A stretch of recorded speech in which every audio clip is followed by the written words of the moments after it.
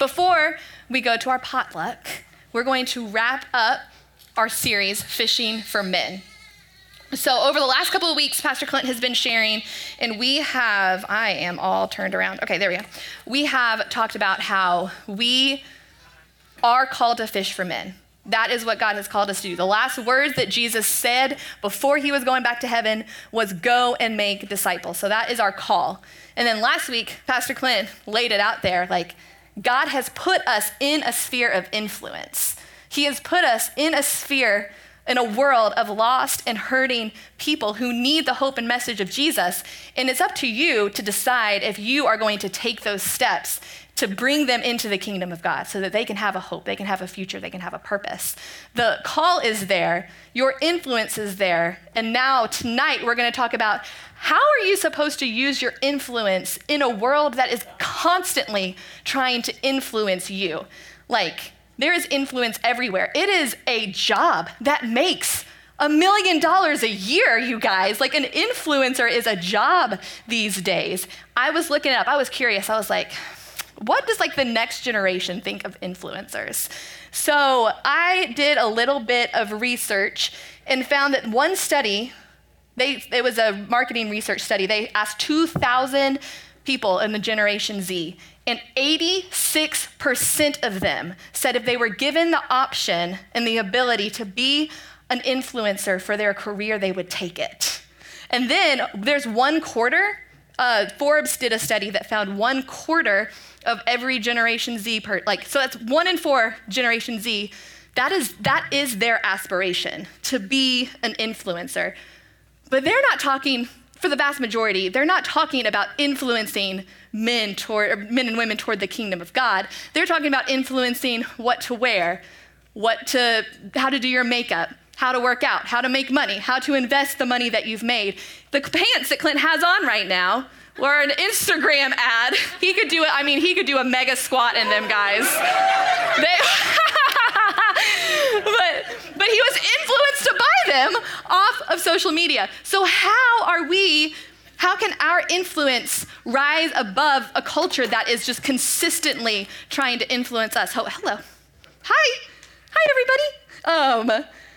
So to look at that, we're gonna be looking at the story of Daniel. So if you have a Bible, you can flip open to Daniel. We're gonna get there in just a second. But we're gonna be talking about the story of Daniel because Daniel was living this life. He was living life in a Babylonian culture that was trying to make him Babylonian. They didn't want him to remember what it was to be Jewish. They didn't want him to remember the God of the Jewish people. They wanted him to be a Babylonian, but Daniel didn't. He used his influence, and he had every king of Babylon's ear for 70 years. And so how did he do that? How did he get that much influence? And it's really important to look at leaders of the past when you're a leader. And you might hear that and be like, excuse me, I'm not a leader. I'm just a mom. I'm just an employee. I'm just a student. Like, I'm not a leader. But we have to get on the same page here that leadership is influence. That's all it is. It's nothing more, it's nothing less. If you are influencing someone, you are leading them. So whether you like it or not, you're a leader. So if we are leaders, we need to look at leaders of the past and see what they did and how they did it well. So we're gonna start in Daniel's story when he's super young. He's somewhere between 14 to 17. And he lived in Jerusalem in the kingdom of Judah. And this has been where the Israelites had been building up after coming into the promised land for 800 years. They had been building, and they were in Jerusalem, had a tabernacle. I can't think of the word right now. I got distracted. I took my Adderall, but this is very much like an on-off thing, and I think The Office starting, so you guys are in for a ride. Anyways, they had a full world, okay? And in 2 Kings chapter 25, this is what the Babylonians came and they did to the city of Jerusalem. It says, this is what King Nebuchadnezzar did. He burned down the temple of the Lord, the royal palace, and all the houses of Jerusalem. He destroyed all the important buildings in the city. Then he supervised the entire Babylonian army as they tore down the walls of Jerusalem on every side. And that was their safety. That's all they had. The walls were what kept them safe, and he took that away. Then the captain of the guard took as exiles the rest of the people who remained in the city, the defectors who had declared their allegiance to the king of Babylon, and the rest of the population. So in one siege, the kingdom of Babylon took away everything the Israelites had worked for 800 years. And just like that, they're back in exile all over again. So this is where Daniel is coming from. This is what he's lived through. He's been taken as an exile into the kingdom of Babylon. And King Nebuchadnezzar was like, I've got an idea. Also, if you've ever tried to spell Nebuchadnezzar without looking it up, don't try. I was like, I have no idea. So I did a lot of copying and pasting. King Nebuchadnezzar had an idea to take the young men that had been coming in as exiles and to put them into his palace to serve and essentially turn them into Babylonians. That was his goal. He wanted to make them so much like everybody else in Babylon that they forgot everything of the life that they had left behind in Jerusalem. And so in Daniel chapter 1, it's King Nebuchadnezzar specifically says what he's looking for. He says, select only strong, healthy, and good-looking young men. Make sure they are well-versed in every branch of learning, are gifted with knowledge and good judgment, and are suited to serve in the royal palace. Train these young men in the language and literature of Babylon. The king assigned to them a daily ration of food and wine from his own kitchens. They were to be trained for 3 years, and they would enter the royal service. So these guys were literally like Babylonian royalty. Like they had the best housing, the best food, the best education, the best entertainment. He was treating them like royalty. But King Nebuchadnezzar wasn't doing that out of the kindness of his heart because he was not a kind man. He was a bad man. There was a king of Israel that he killed his sons in front of him and then gouged his eyeballs out. So the last thing he would remember was his sons being killed in front of him. Like King Nebuchadnezzar was not a kind man at all. He was not doing this to make them feel good. He was doing this so that they relied on him for everything, so they would rely on God for nothing. He knew if he could stop these young men from being men of God, that he would cancel that entire culture from the start because they wouldn't go back and lead their families to be men of God. So he started that by changing their names. He changed all of their names, from their Jewish names that glorified God to Babylonian names that glorified Babylonian gods. And we get 4 specific examples that I want to share with you guys. One of them is Daniel, and then if you're a fan of VeggieTales, I think you're going to recognize the other ones. The first one, Daniel's name meant God is my judge, like capital G, God, our God, the God of Israel. It was changed to Belteshazzar. I said that 75 times this week, and I still didn't get it right. Belteshazzar, which meaning it was Bel's prince. The name Hananiah meant beloved by the Lord. That was changed to Shadrach, meaning illuminated by sun God. The name Mishael, which meant who is as God, was changed to Meshach, which meant who is like Venus. And Azariah, meaning the Lord is my help, was changed to Abednego, meaning servant of Nego.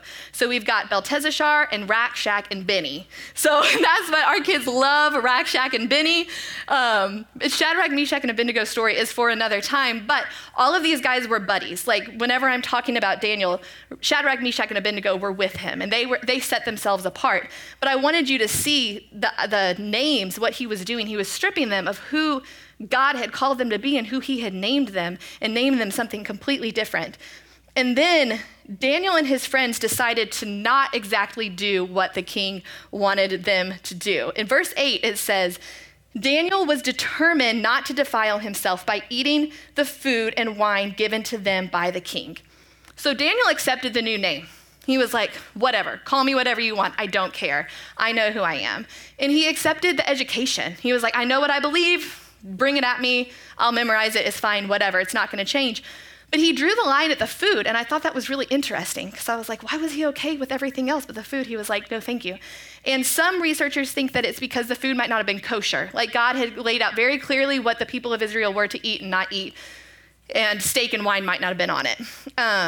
And a lot of people think that it was because those foods had probably been offered to false idols. Like that was part of the Babylonian culture, to offer meat and wine to their idols and then serve it to people. And so he might not wanted to have partaken in that.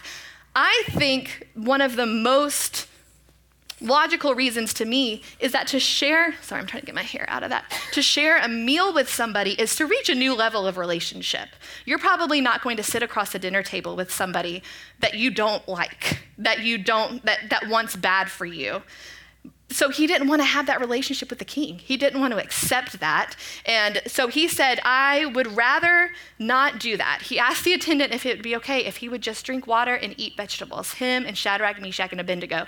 And the attendant was like, I don't know, man, because if you guys look weak and sick, like that's gonna come back on me and it's gonna be my actual head on the floor. So I'm not really sure. And he said, but listen, just give us 10 days. And so God gave Daniel favor with the attendant, and the attendant said, okay, we'll see. Like, we'll give you 10 days because nothing too bad can happen in 10 days, right? And so at the end of the 10 days, Shadrach, Meshach, Abednego, and Daniel looked healthier and were stronger than every other man that had been eating the king's food. And it says that at the end of the 3 years, the king talked with them, and no one impressed him as much as Daniel, Hananiah, Mishael, and Azariah. So they entered the royal service. And then in verse 20, it says, whenever the king consulted them in any matter requiring wisdom and balanced judgment, he found them 10 times more capable than any of the magicians and enchanters in his entire kingdom. So Daniel had the ear of the Babylonian king for 70 years. Many kings came and went, and he had the ear of the king. He had influence. So what did Daniel do that set himself apart? Like, what was it about Daniel that gave him that much influence? Because I want to know, because I want that kind of influence, right? So we're going to go look a little ahead in the story. We're in Daniel chapter 6 now. And this is where Nebuchadnezzar is gone. There's a new king, King Darius. And Darius decides that he wants to split up Babylon into 120 different little provinces. And he doesn't want to be responsible for all of it. So he's going to set people to be responsible for it. And then 120 people is still a lot. So he's going to pick 3 men to be over these 120 leaders. And of course, Daniel is one of them. And so Darius is looking at these 3 men that he's about to set in top of the whole Babylon empire. And it says, Daniel so distinguished himself among the administrators and the satraps by his exceptional qualities that the king planned to set him over the whole kingdom. So I want you to look closely at that verse. It doesn't say that Daniel was so distinguishing, right? He distinguished, that's a verb. He distinguished himself with his exceptional qualities. Some translations say excellent spirit. I love that. So that's what Daniel did. Daniel set himself apart by his excellent spirit. And that's what God has called us to do, is set ourselves apart with our excellent spirit. So that's what we're going to take a look at today. I'm going to give you 4 different ways that you can distinguish yourself. Because whenever we are so different from the world around us, we're going to gain favor with people. People want to know what is different about people who are different. You're going to gain respect. You're going to gain trust. You're going to gain opportunities, but all of those gains mean nothing if we're not using them to further the kingdom of God. So we're going to look at 4 practical ways you can distinguish yourself so that you can use your influence to fish for men.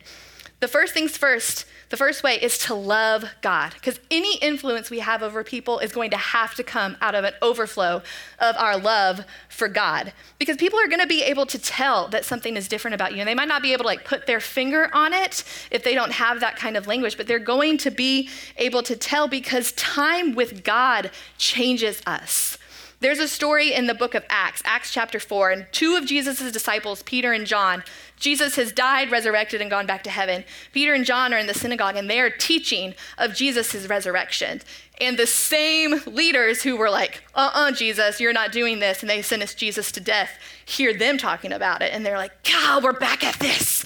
And so they arrest them and they throw them in jail overnight. And the next day they're brought in front of these religious leaders, some of the same people Jesus himself had been brought in front of. And these leaders are going, if we can end them, we might be able to end this move once and for all. Because at that point, Christianity was just a movement. They thought that they could just end it and everything would go back to the way it was. And so they looked at them and they said, who has given you this authority? By what name are you preaching and healing people? And in that moment, Peter was filled with the Spirit, and he gave a clear and compelling gospel message. And Acts 4:13 says, when they saw the courage of Peter and John and realized that they were unschooled, ordinary men, they were astonished, and they took note that these men had been with Jesus. I want you to know the Greek word for ordinary right there is actually idiotes. Do you know what word we get from that? Idiot. We get idiot from that. So Peter and John were religious idiots. They didn't know what they were talking about, but they had spent time with Jesus and they had been filled with the Holy Spirit, and these religious leaders saw that. It made a difference the time that they spent with Jesus. It was nothing about their natural abilities that set them apart. So how can we love God in a way that overflows? First, we develop our closeness with God. I just mean whatever your relationship with God is today, desire to get one step closer, whatever that is. And you have to spend time. Any sort of relationship is going to need time. If I were to look at Clint and be like, hey, and this is the only conversations we have. This is it. This is our marriage. Hey, I need you to do the dishes, do the laundry, mow the lawn, and take the kids to school, okay? Thank you, bye. And that's it. That's my only communication with him. Is that gonna be much of a relationship? No, it's not. We have to have an open dialogue. I have to talk to him about more things than just what I want from him, right? And the same is true for God. We have to have prayers and time with God that are beyond just a list of things that we need from him. Of course, God wants to know our needs. He's a good father that delights in giving good gifts to his children, but there has to be a back and forth relationship. So if you don't know how to do that and you're like, I have never even thought about that, I highly recommend the Pray First app. It's Pray First. And there are guided prayers on there that you can go, and it will help you go through adoration, like praising God, supplication, confession, all of these things that is going to make a difference in your closeness with God. Second, you can develop your character. Ask the Holy Spirit to bring things up in your life that don't shine the love of Jesus. We can use David's prayer. Search me, O God, and know my heart. Test me and know my anxious thoughts. Point out anything in me that offends you and lead me along the path of life everlasting. Because if we're not actively developing our character, we're gonna miss out on opportunities to share the love of Jesus. And lastly, a last way that we can love God is to develop your calling. What gifts has God put inside of you that he wants to use for the kingdom? Maybe you have the gift of hospitality and you naturally desire to make people feel welcomed, to make them feel comfortable and loved. Come help us out at Oasis. Come help us set up and get some ideas of like, what can we add? What have we not thought of? We, without that gift of hospitality, what have we not thought of that would make people feel more welcome? Or maybe you have a gift of teaching. You might not be quite ready to like get up here and do this, but I'm telling you, go teach an Oasis kids. And I'm not just saying that because we need kid volunteers. Like, of course, we always need more volunteers than kids, but I'm saying that is a place that you can teach the word of God to a captive, excited audience that is going to be very honest with you about what they think. They are going to tell you straight up how you did, so you're going to be able to get better real quick. Maybe you have the gift of administration. We don't have the gift of administration. You can come help us keep Oasis's ducks in a row so that we can be more effective for the gospel. So whatever your gifts are, whatever you're called to do, do them, practice them, develop them so that you can love God through them. So we distinguish ourselves by loving God. We also love people. And there's people in this room who are naturally people. And there's people in this room who aren't, and that's okay. There are some people who would walk in here and be like, oh man, these chairs are so crooked, and you would get to fixing them and straightening them, and you wouldn't notice the person crying in the corner. Like you just wouldn't even notice it because you're a task person, and that's okay. There's no shame. I'm grateful for task people because I would live in a life of chaos if you guys didn't exist. So thank you, but it's important to love people. It just means you have to put in a little extra effort to this step. And in Matthew 20, Jesus gives us an example of how to love people. Jesus called his disciples together and he said, you know the rulers of the Gentiles lord it over them, and their high officials exercise their authority over them, but not so with you. Instead, whoever wants to become great among you must be your servant, and whoever wants to be first must be your slave. Just as the Son of Man did not come to be served, but to serve and to give his life as a ransom for many. So we love people in a culture where everything is screaming at you, me first, me first, me first. We get to be servants. You love people by being a servant. And we don't do it so that we look good or that we get something, we get that warm, fuzzy feeling. No, we do it because we love God and we love people because God loves people. And you don't have to overthink it. Hold the door open for somebody. Give them an extra smile. Give up your seat in a crowded room. Maybe offer, if you have friends that are their family lives far away, offer to watch their kids so they're not paying $1 bajillion for babysitters. Babysitters are so expensive. That is the biggest servant thing you could do. And I'm not saying us, we got great family in the area, but there's a lot of families even in this church that don't have families near that you guys could offer to watch their kids and serve them in that way. So we're servants. Ask God to open up your eyes for ways to serve because I promise you they're all around you. It's just up to you to be able to see them. Another way that we love people is to be a team player. We decide that it's we over me. It's not about me. If the team I'm on is winning, I'm winning. I don't have to get the glory. I don't have to get the praise. We're winning. We're team players. We strive for unity because where there's unity, God is going to bless it. And lastly, we love people by being real. I could talk about this for 4 hours and I won't because I'm really excited about barbecue, but being real is an amazing way of loving people because at our core, does everybody agree that you want to be known, loved, and accepted for who you are, not who you portray yourself? You want people to know you. When you are yourself, at the risk of people not really understanding you, maybe not accepting you, maybe not loving you, when you risk that, it gives other people the opportunity to do the same thing. Right. It gives other people the comfort of going well, they're real with me, so that means I can be real with them. And I know that it doesn't come naturally to everybody, but it's a gift to people whenever you can lay down your pride, lay down your persona, lay down what you want people to think you are, and just be real. So that's how we love people. So we distinguish ourselves by loving God and loving people. A third way we can distinguish ourselves is pursuing excellence. We pursue excellence. That is a way to distinguish ourselves. And so here at Oasis, we say that excellence is the best we can do with what we've got.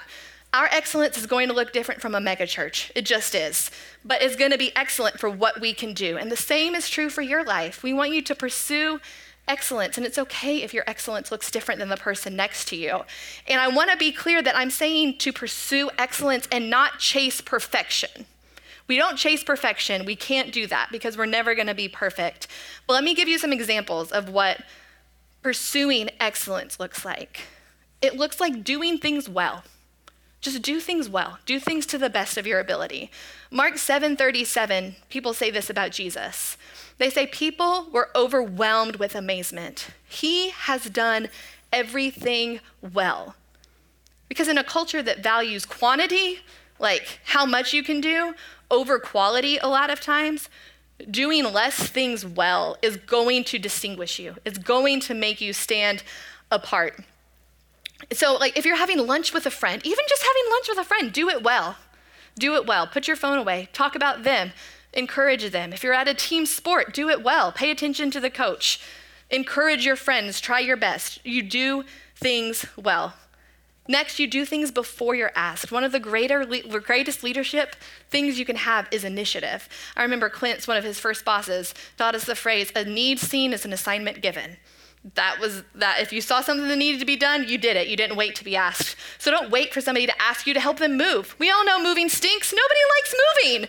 Just ask to help. You know a friend's moving. Say, hey, I can show up and I can help you pack up some boxes. I can move some boxes, whatever. If you have a friend that's had a baby, don't ask them what they need. They don't know what they need. They need sleep. That's what they need. But all you have to do is say, hey, I'm going to bring you dinner. What's better, Monday or Tuesday? Just offer the help. Do things before you're asked. Thirdly, do more than is expected. Go the extra mile. Do the extra touch. Give the extra text. Give the extra hug. Whatever you feel like the Holy Spirit is telling you, do more than is expected. Because these qualities of pursuing excellence are going to set you apart from a world that is very for the status quo. The world is all about the status quo, blending in, doing just enough to get by. So when we pursue excellence, it's going to distinguish. We're going to be distinguished. So we distinguish ourselves by loving God, loving people, pursuing excellence. And lastly, we distinguish ourselves by choosing joy. We as a people choose joy. And I think that this quality might get you further than any of the others because it's so counter-cultural. Because our news feeds, our social media feeds, most of our conversations are so negative. They are filled with conflict. They're filled with drama. They're filled with he said, she said, can you believe that? All of these things. And so when we are people that choose joy, you're going to stand out. You're going to be distinguished. And it doesn't mean that you don't experience negative emotions. It doesn't mean that you're always happy, because if I've learned anything, happiness and joy are two very different things, because happiness is dependent on our circumstances. Happiness is dependent on how we feel, but joy is beyond that. Joy is a state of our heart. Joy says, I know that God is for me, God is working, and no matter what, I'm going to get through this. And Paul says it in this way in 2 Corinthians. He says, in everything we do, we show that we are true ministers of God. We patiently endure troubles and hardships and calamities of every kind. We have been beaten, put in prison, faced angry mobs, worked to exhaustion, endured sleepless nights, and gone without food. We serve God whether people honor us or despise us, whether they slander us or praise us. We are honest, but they call us imposters. We are ignored, even though we're well known. We live close to death, but we're still alive. We have been beaten, but we have not been killed. My gosh, I'm listening to this. I'm like, what? Our hearts ache, but we always have joy. We are poor, yet we give spiritual riches to others. We own nothing, and yet we have everything. So what does choosing joy look like practically? It looks like being enjoyable. Don't be known as a wet blanket. Be fun to be around. It looks like being positive. There's enough in the world that's negative. People don't need to hear it. Keep negativity off of your lips. Speak life. Your words have the power of life and death. That is scripture, that's in Proverbs. Your words have the power of life and death. So choose life. Choose to speak life to people. And be loyal to people. Be loyal to people. Do what you say you're gonna do. Don't drop people when life gets hard. Don't say you're gonna do something and not do it. Don't only be around when it's convenient for you. Be loyal to people. Choose that joy. So in a world that's trying so hard to influence us away from everything of God, that's how we distinguish ourselves. We love God, we love people, we pursue excellence, and we choose joy. But just because those steps are like easy and bite-sized, it doesn't mean that it's easy, because Satan does not want us to distinguish ourselves. Because when we distinguish ourselves and we're set apart, people are gonna notice it and they're going to ask you. They're gonna wanna know, and you're going to have an opportunity to talk to them about Jesus. And that is Satan's worst nightmare. He doesn't want that. And you know what Satan does? He does the same thing that King Nebuchadnezzar tried to do to the boys of Israel. King Nebuchadnezzar, he gave them new names, he fed them foods of Babylon, and he gave them education of Babylon. That's exactly what Satan does. He tries to rename us first. Pastor Clint talked last week about the names that God has given us. We are whole, we are chosen, we are beloved, we are healed, we are overcomers. All of these things, that's who we are in Christ. We can be filled with joy. We are anointed. All of these things are who we are in Christ. But Satan wants us to take on the names that the world wants us to have. The world wants us to be messed up. The world wants to call us broken. They want us to call ourselves angry, depressed, anxious, washed up, not enough, overwhelmed. Those are the words that Satan wants us to call ourselves. He wants us to take on those names, because when we take on those names, we take off the identity that we have in Christ. And that's where we get our power. That's where we get our purpose, is through Christ. And when he can rename us, we start losing that. He wants us to rename us. Then once he's broken that down, he starts feeding us little itty bitty bites of the world. Little morsels of world's food. And we start thinking, man, gosh, my husband, he just doesn't treat me the way that he should treat me anymore. But that guy at the office is real cute. Maybe a lunch with him wouldn't be such a big deal anyways.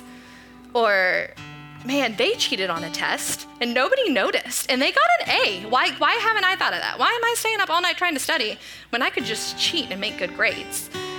Or man, I slept really great the other night. I I know I had too much to drink, but for the first time in forever, I didn't stay up with anxiety. I think I still have some wine left in the fridge. Maybe I should go get more and try that again tonight. So we start taking these little bites of food that we don't realize they're rotten until we've had too many. It takes too many bites of these food for us to realize that it's rotten. So we start taking the world's food, and then once we're renamed and we've started eating what the world wants us to have, Satan educates us in the ways of the world. And I don't know if you've noticed or not, but there's a lot of opinions out in the world on God and on truth and on religion and on the Bible. There's all of these, and Satan loves it. He loves that there's so many things and so many thoughts, because the more confused the world is, the more they don't know what they believe, the better off Satan is. So he tries to convince us like, well, God isn't really good if these bad things are happening. Or we know ourselves best. Like, we don't need God to tell us what to do because we already know what's best. And we don't actually need to go to church to be connected because we can pray at home, and like, there's pastors I can watch on YouTube and that's fine. Or like, everybody lives their own truth. It's all relative. Or we can't base our lives on a book that's thousands of years old. That's dumb. You know, like, we start believing these things of the world. And I just want to, I couldn't end this message without telling you guys, like, if you try to distinguish yourself, if you start trying to set yourself apart for the glory of God, Satan will attack you. It's not a matter of if, but when, because he is prowling around like a roaring lion looking for people to devour. So you need to be like Daniel. You need to know your name. You need to know who God has called you to be so that you don't take on these new names. You need to know what the bread of life tastes like so that you're not trying to eat the world's food. You take one sniff and you go, oh, that's not good. This is what fills my soul. You need to know what the Bible says so that when you start hearing the lies of the world, you know what the truth is. Everything that Daniel did distinguished himself and gave him favor with the Babylonian kings, and that's what we have to do to gain favor with the world around us. So I want you guys to close your eyes, bow your heads. There might be people in the room that you just live. You live in the trap that Satan wants to get us in because you've never even had a relationship with Jesus. You've just accepted the names of broken and angry and hopeless, and you just live with the world's food and not really like knowing any different. Or you just believe what the world believes because you've never known any different. But God has done all of the work to change all of that. You can change that today because Jesus came and he lived a perfect life and he died on the cross for our sins and he rose again so that we can have eternal life with him and hope and purpose here now. He's done the work. We can take on the names of God. We can feast from the bread of life. It's just up to us whether we want to choose that or not. And so if that's something that you want to start a relationship with Jesus today, it's a simple prayer. The prayer is not magical. It's not magic words. It's just something that's going on in your heart. So if that's something that you want to do, you can say something like, God, I've been living in these lies for too long, and I'm ready to accept the forgiveness and the life that you offer me. I believe that you died on the cross for my brokenness, and I accept your gift of salvation because you lived and you died and you rose again so that I could live with you forever. And I give you my life the best way I know how. I don't know how to do it, but I'm gonna live for you. I'm going to be a fisher of men. In the name of Jesus, amen. And that's something that you've done. We wanna know. And so for other of you guys in the room, you guys can bow your heads. I'm sorry, I just want you to be with Jesus for another minute because I feel like there might be something happening. Maybe you have a relationship with Jesus, but some of the ways that we've talked about distinguishing yourself, you haven't been doing. Maybe you have been going with the flow, just staying in the middle of the pack. You don't want to rise above. You don't want that attention. You don't want that pressure. You don't want to look like a weird Jesus person. But that is what God has called us to do. So maybe you're feeling in this moment that there's something that God wants you to shift. There's a challenge that God is giving you to live in a different way. So I want to give you an opportunity for a second to just talk with God. Listen to the Holy Spirit and look in the things in your life that aren't distinguishing you, but they're making you kind of blend in with the crowd. Maybe you're quick to have negative words come out of your mouth. Or maybe you're like me and you realize that you are actually a very selfish person in your flesh, and you haven't worked to fight that with the Holy Spirit.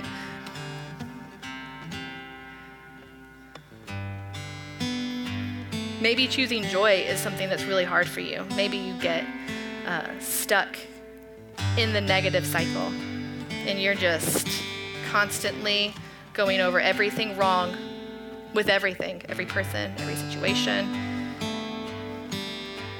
Whatever it is, I want you to ask God for something specific that you can adjust this week. Just one thing, one of these 4 things. Do 1% better this week. Take one step closer to distinguishing yourself.